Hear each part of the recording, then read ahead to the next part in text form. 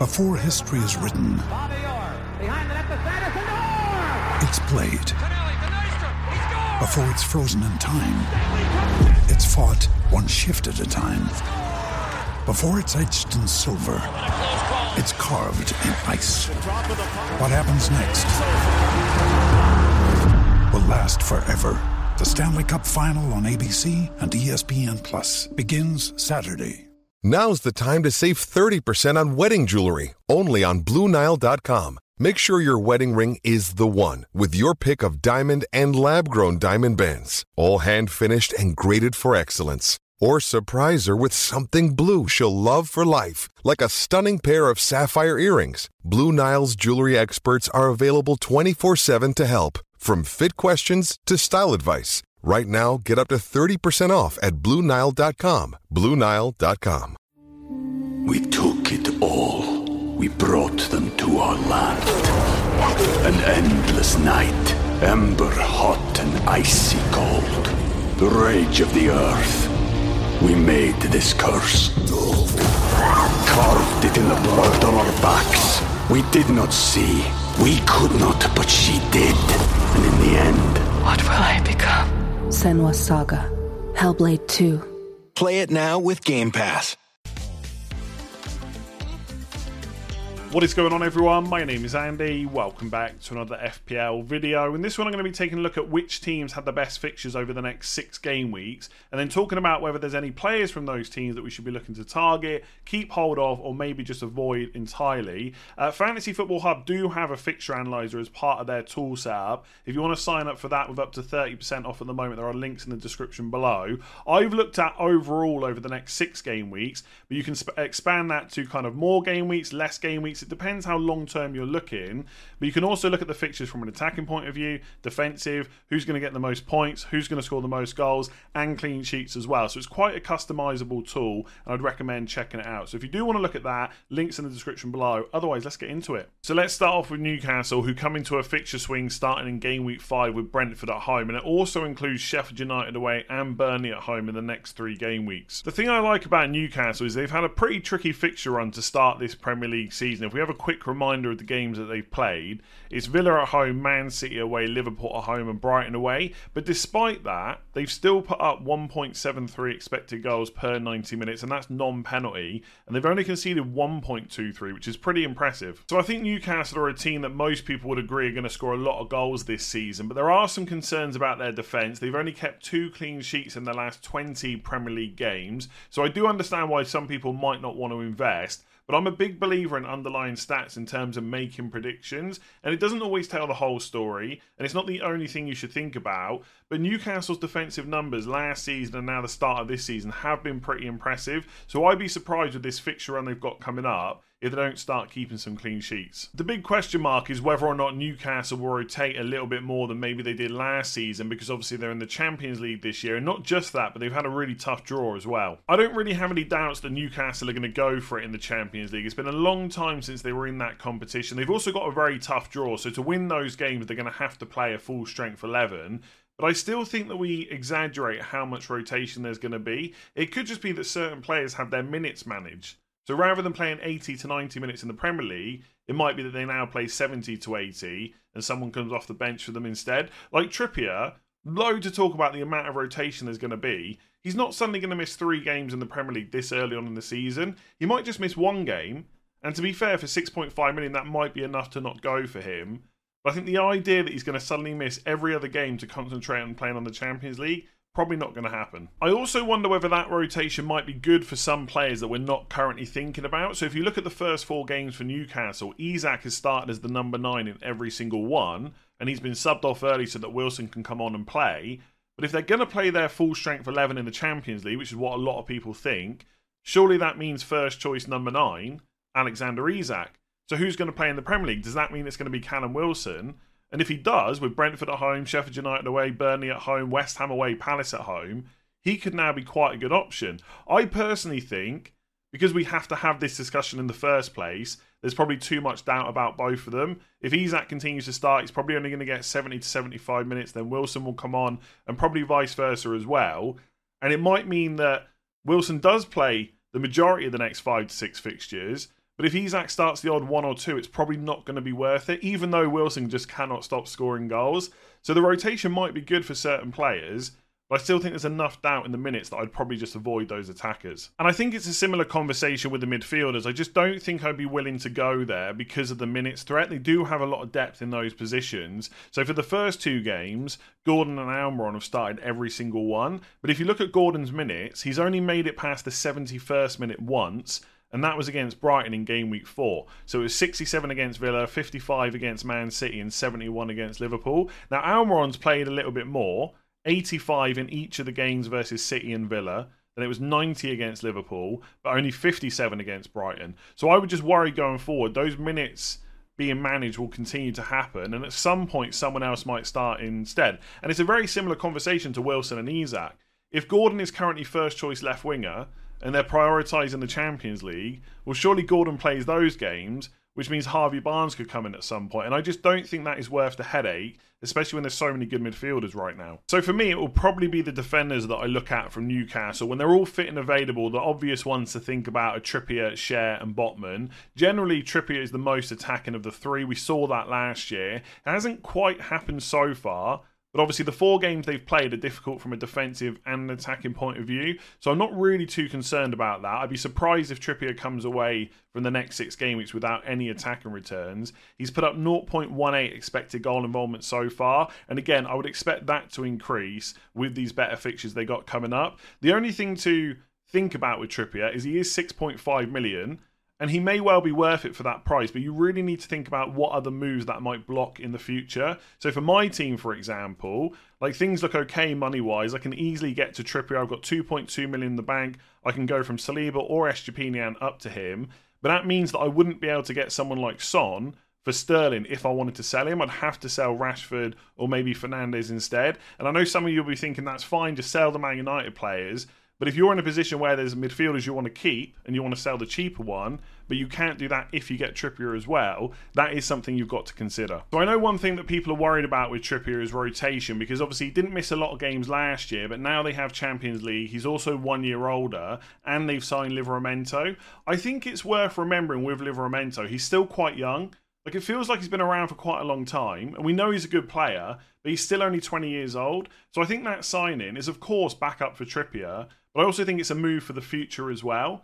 So if Trippier's fit and available, I still think he starts the majority of games. If you're in any way doubtful about that, then it probably isn't going to be worth 6.5 million. But if you're confident, it definitely could be. At the end of the day, all the Newcastle defenders are going to get exactly the same amount of points for the clean sheet. So it's just about weighing up whether or not that extra attacking output from Trippier is worth it. So you've got Schär at 5 million and Botman at 4.5. If he's fit and available after the international break, he still looks like an absolute bargain. And he might have fallen to 4.4 by that point. So is it worth an extra 2.1 million to get Trippier?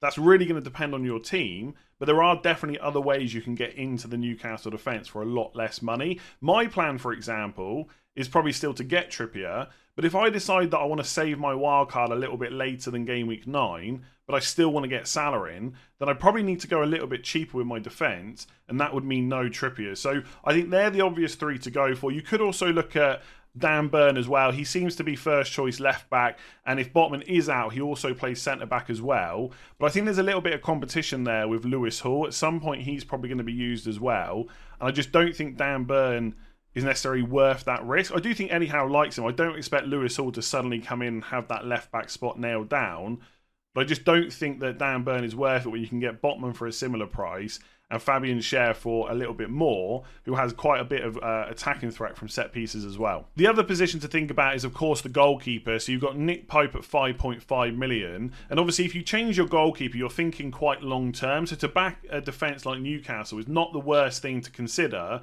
But I find it really hard to justify 5.5 million when you can get Schär for 5 and Botman for 4.5. And it's not necessarily a directly fair comparison, because obviously if you choose one of the defenders, you can go for a different goalkeeper and vice versa. But for 5.5, you could get Edison to back the Man City clean sheets. We know there'll be some rotation with the defenders in that team. Or even Alisson, who's consistently one of the top scoring goalkeepers. You could go for him instead, and we're going to talk about Liverpool a little bit later. So I'd find it hard to justify 5.5 for Nick Pope. Ultimately, I think with Newcastle, and sometimes we get these situations in FPL, the fixtures are good, they're a team that are going to score a lot of goals.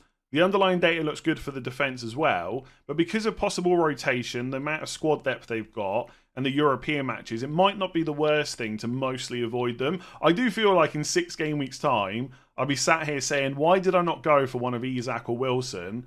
And it's not completely off the table for me, but right now with those fixtures and everything else taken into consideration, it's mostly the defence I'm going to look at. So next up is Spurs, whose fixtures are a little bit weird. On the whole, over the next 6 game weeks, they're pretty good, but they do have to play Arsenal away and Liverpool at home in game weeks 6 and 7. So in the short term, it is maybe a little bit more difficult. On the whole, though, they have been good so far this season. Obviously, we have to caveat everything by saying we've only seen 4 games so far, but they've got 1.82 expected goals per 90, so the attack has been decent, and 1.38 expected goals conceded. So not quite as good there, but they have had to play decent attacking teams like Man United and Brentford so far. So overall, Spurs are looking good. And I don't think you need stats in general to see that they are doing much better under Ange Postecoglou, especially in attack. Whether or not to bring in a defender this week really depends on whether you can bench them straight afterwards, because this week you get to play them against Sheffield United at home, which is one of the best fixtures you can get for a defender. But I wouldn't want to play them against Arsenal or Liverpool. So if you need a new defender, then happy days, bring a Spurs one in.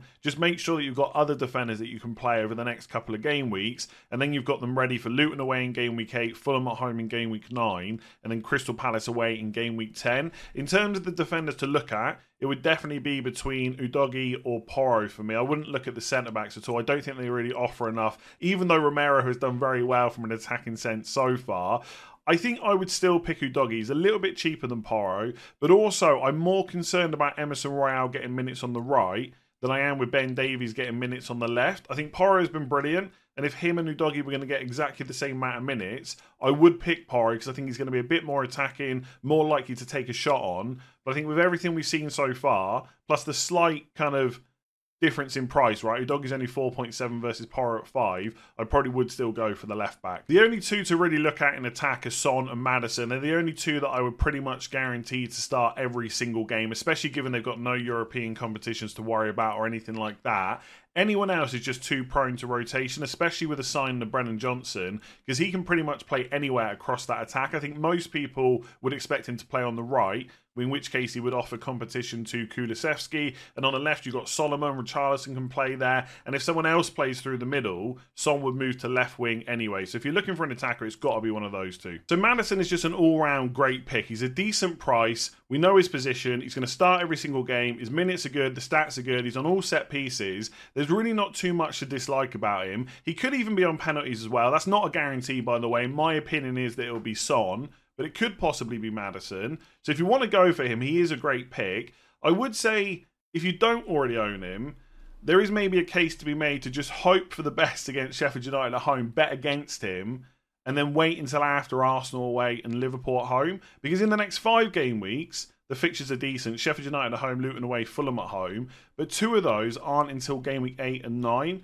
So possibly you could just bet against him and hope that the damage is kind of minimal. If you're thinking longer term with your transfers, or you're on wildcard right now and you need to think longer term, then there is nothing wrong with going with Maddison. And to be fair, last week when people were choosing between him and Sterling, it was pretty close anyway. So a decent pick, but I think maybe he could wait a little bit longer. Son is definitely a bigger talking point. He's gone from mostly ignored in the FPL community to almost being talked about like he's essential. And obviously him playing number 9 is new information that we have. And if he is on penalties, that would make him one of the best picks in the game. But we don't know if either of those things are definitely true. Is he always going to play number 9 now? Is he on penalties? He could be. And if I had to bet, that is what I think will happen. But like I said, it's not a definite. So could we just wait a few more games to see what happens and then look to target him from game week 8 onwards with Luton away? That's something I'm thinking about. I know some people are probably thinking that's crazy talk, right? How can the guy that got moved to number 9 and then scored a hat-trick not play there in the next game? And for what it's worth, I think that's what's more likely to happen. I would bet a lot of money that against Sheffield United, Son will be the number 9. I'm just saying it's not a definite. Richarlison went off with an injury in the Carabao Cup game. That's what Ange Postecoglou said. A bit of a knock, so perhaps he wasn't fully fit to start the Burnley game. Who knows? It's not like he's been playing great anyway. But they've also got Brennan Johnson. Now, again, I think he'll mostly be used in wider positions, but he could play through the middle if needed. if up against certain opposition, that's how Ange Postecoglou wants to set up. So I think Son will be there number 9 for Sheffield United. Whether that's as good a fixture as Burnley, I don't know, because Sheffield United will probably sit a lot deeper. We saw them frustrate Man City for quite a while in that game. But either way, on paper, it's a great fixture. Son is brilliant in front of goal. If he plays number 9, he's definitely scoring in that game. It's just about how many points he will get and whether or not you're willing to risk going without him until game week 8 or later. We took it all. We brought them to our land. An endless night, ember hot and icy cold. The rage of the earth. We made this curse. Carved it in the blood on our backs. We did not see. We could not, but she did. And in the end... What will I become? Senua's Saga. Hellblade 2. Play it now with Game Pass. So I think most people would agree that Man United haven't been at their absolute best so far this season. The performances have been a bit all over the place, and the underlying stats kind of show that as well. So from an attacking point of view, they've put up 1.8 non-penalty expected goals per 90, but defensively it's 1.85 expected goals conceded per 90 minutes. That is pretty bad. So I don't think most people are going to be targeting them for defensive returns, but there is potential from an attacking sense still. So if we look at the fixtures, you've got Brighton at home in game week 5, a team that haven't kept a clean sheet all season. Then it's Burnley away in game week 6, a team that have just conceded 5 goals to Spurs. And I know what people are going to say. Spurs is a better attack. They look more fluid, more cohesive, like they know what they're doing. And I wouldn't massively disagree with that. But the expected goals generated between Spurs and Man United are very similar.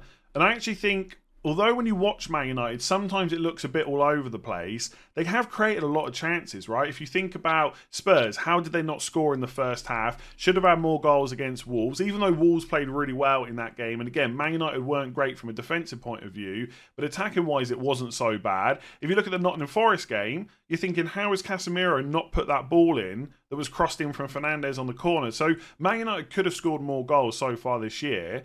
So can they go and put 3 or 4 past Burnley? I think they're capable. Then it's back-to-back home games against Palace and Brentford, and then it's Sheffield United away in game week 9. And one of the arguments against Man United is they can't break teams down, and that definitely has been a problem. But if you watch that Nottingham Forest game, they went 2-0 up and then started sitting deep. What did Man United do? They eventually broke them down. So it's not necessarily a speciality of that team, but it is possible. So I think these next 5 fixtures for an attacker do look pretty good.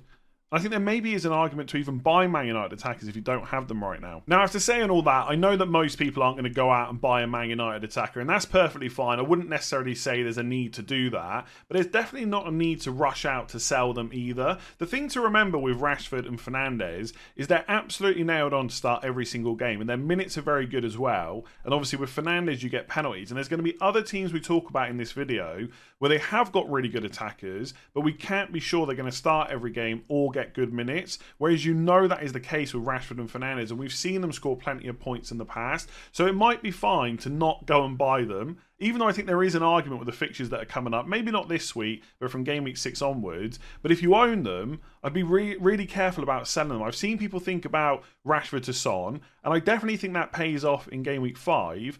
But after that, I'm not so sure, because Burnley away and Crystal Palace at home is definitely easier than Arsenal away and Liverpool at home. So the only other Man United attacker worth thinking about is Rasmus Højlund. I think anyone else just either isn't going to get enough minutes or probably isn't going to be attacking enough to warrant a place in our FPL squads. Obviously, Højlund listed as a £7 million forward. I think he's in the category of punts, right? Nothing more than that. There is a potential talent there. There's a reason that Man United spent all that money, and I do have hopes they'll be better than all the other players Man United spent a lot of money on, but there's no guarantee that happens. We've been here before, and that's why I'm saying he's a bit of a punt. I think it's similar to Nicholas Jackson at Chelsea. There's a player that has scored goals, but not for an extended period of time. They are young, they are inexperienced, they are going to miss chances, and if you're happy to pick him knowing all that, that's absolutely fine, especially with the fixtures that are coming up. I just think you need to kind of know the kind of player you're buying and be willing to take that risk, essentially. The defence is much easier to talk about. I would say it's a complete avoid. The stats aren't looking good. The performances aren't looking good. There's a number of injuries as well. Luke Shaw in particular is a big miss. Varane could be out as well. Lindelof went off injured in the last game. So did Martinez. Some of those players might be back, but in all, it just doesn't look great for defensive returns. So I certainly wouldn't be buying them. If you own Onana, and he's probably the most popular Man United defensive asset, I think I would probably keep hold of him. The fixtures aren't that bad coming up. If there's ever going to be an improvement of that defence, it's going to be right now. And I think goalkeeper transfers are perfectly fine to do. I've spoken about this before, but they're usually the last thing that anyone wants to do. So I wouldn't say go out and buy a Nana right now, but if you've got him, you can probably keep hold of him for a little while longer. But otherwise, it's Rashford, Fernandes. They're the only two players I'd really look at. Possibly Højlund. I'd keep a Nana. Everyone else is probably an avoid. So I think attacking-wise, the fixtures aren't too bad for Liverpool coming up. You've got Wolves away and West Ham at home in game weeks 5 and 6. Then it's Spurs away and Brighton away in 7 and 8. Now, don't get me wrong. They're not necessarily two teams that I would look to target, especially away from home. But knowing how good that Liverpool attack is, they'll score goals in both of those games. And then the really good fixtures start from game week 9 onwards, where they got Everton at home and Forest at home. So attacking wise, you could look to invest now. Defensively, I'd probably wait until game week 9 or later. As long as he doesn't leave the club, Salah's always going to be the best attacking pick at Liverpool. We know that he's going to start every game. His minutes are good, and he's probably still got penalties, although I guess after the misses that he's had, that's not a guarantee. But either way, if I really wanted to target Liverpool's attack, that is the player that I would go for. The only thing I would say, if you don't own him already, there's probably no panic. You look over the next 4 game weeks, will Liverpool score goals in all of those games? Almost certainly. But which of those would you want to captain Salah over Haaland? Probably not many. I think from game week 9 onwards, there is going to be more of a discussion about captaincy, but I don't think we need it over the next 4 game weeks. Therefore, going out of your way to spend 12.5 million probably isn't worth it. In terms of other attackers, I do wonder whether Darwin Núñez might, and I'm only saying might here, be Liverpool's first choice number 9. It's certainly not a guarantee, but he didn't start the first 3 games. He comes off the bench against Newcastle and grabs a couple of goals, and then is given a start against Aston Villa in game week 4. That has to be at least a little bit encouraging. It's worth saying that being first choice doesn't necessarily always guarantee you games. Like Fernandes is first choice, always going to play, so is Salah, etc. But with someone like Núñez, it might just mean that he plays 4 in every 5 or 5 in every 7 or something like that. Klopp also has the likes of Jota and Gakpo that can both play through the middle. But I do think, for what it's worth, and I don't get to pick the team, so it actually doesn't really matter at all, Núñez probably is their best number 9. I know Gakpo gets used a lot. A lot of people say that's because of his pressing ability and stuff like that. But I think even if Núñez is slightly worse at that, he makes up for it with everything else. So I am hopeful he'll get a bunch of games moving forward. At 7.4 million, it could be worth the risk. The other thing that I like is Liverpool in the Europa League. We've already spoken about Newcastle and how there might be some rotation in the Premier League because of Champions League. Maybe it's the other way around here. Maybe Klopp will be prioritising trying to get top 4, at least at the start of the Europa League. He might take it a bit more seriously later on. So he plays Darwin in the Premier League and someone like Jota or Gakpo, number 9, in the Europa League. Could that be the way it works? I don't know. I'm just guessing. But I do think there are encouraging signs for Darwin. For anyone that's always wanted to take the risk, this might be the best time to do it. Luis Diaz is another attacker to consider. He'll only cost you 7.7 million. He started all 4 games for Liverpool so far. The only game where he had to go off quite a lot earlier was the game against Newcastle, and that was because of the red card, and Klopp had to make a substitution. It was Diaz that got sacrificed. So going forward, his minutes should be pretty good. I do think he's first choice, although usual caveats apply. They do have other players that can play in that position. The biggest issue for me with Diaz is he takes up a midfield slot. So if I'm choosing between Diaz or Núñez, I'm going for Núñez. One, because I think he's more likely to get you a goal, but also he takes up a forward spot where there's not a huge amount of standout options. There's lots of options you can consider, but none that I'd say I really have to have them. I really got to have that player. Whereas in midfield, I've got 5, which I don't really want to sell, but there's probably at least another 5 I'd be more than happy to have in my team. I can't say the same about the forwards. So I like Diaz, and I think the fact that he started all 4 games is very encouraging, but if I had to pick between the 2, I'd probably go Darwin. Defensively, I don't think you need to worry about Liverpool until game week 9 onwards. That's when the really good fixtures start. Before that, I do think they'll score goals, but defensively it's going to be difficult. They've got Spurs away and Brighton away in game week 7 and 8. Both of those teams are fully capable of wiping out the clean sheet, so then you're relying on Wolves away and West Ham at home, and it just doesn't feel like there's a need to rush out and buy a Liverpool defender. If you are buying one, then money no object, it's got to be Trent Alexander-Arnold. But there is a discussion to be had about him versus Robertson and Van Dijk, similar to Trippier versus Schär and Botman, because money might be an issue by the time we get to game week 9. If you're thinking about wildcarding this week and you want Trent, money might be an issue right now as well. So it'll probably come down to those combinations that I spoke about pre-season.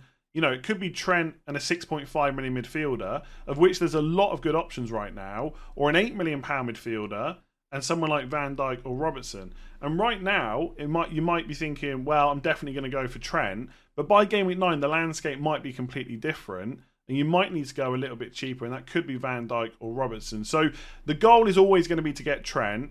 But either way, there's no rush to do it now. Let's see what the landscape looks like in game week 9. And if we've got the money, we go for him. If not, we look at Liverpool, cheaper defenders, or maybe a different team entirely. So Villa are another really good attacking side. They put up 1.77 expected goals per 90 so far, but they've also conceded 1.77 expected goals. So for defensive returns, it doesn't look great. But it is worth noting they've already played both Newcastle and Liverpool away from home, which are both pretty difficult fixtures. So on the whole, I think Aston Villa's fixtures over the next 6 game weeks are pretty good, but they're set up in a similar way to Spurs, where they got a decent enough game in game week 5. In this case, it's Crystal Palace at home, but then it gets more difficult in game week 6 and 7. They got Chelsea away and Brighton at home. So really, the fixture swing for Villa isn't until game week 8 onwards. I don't think the next 3 are that bad from an attacking perspective, but I wouldn't want to play a defender in all 3 of those games. The only 2 attackers that I would look at are Watkins and Diaby. Just on Ollie Watkins, I do think he's a slightly worse option than he was last season because he's already lost penalties, but he's also playing fewer minutes per appearance.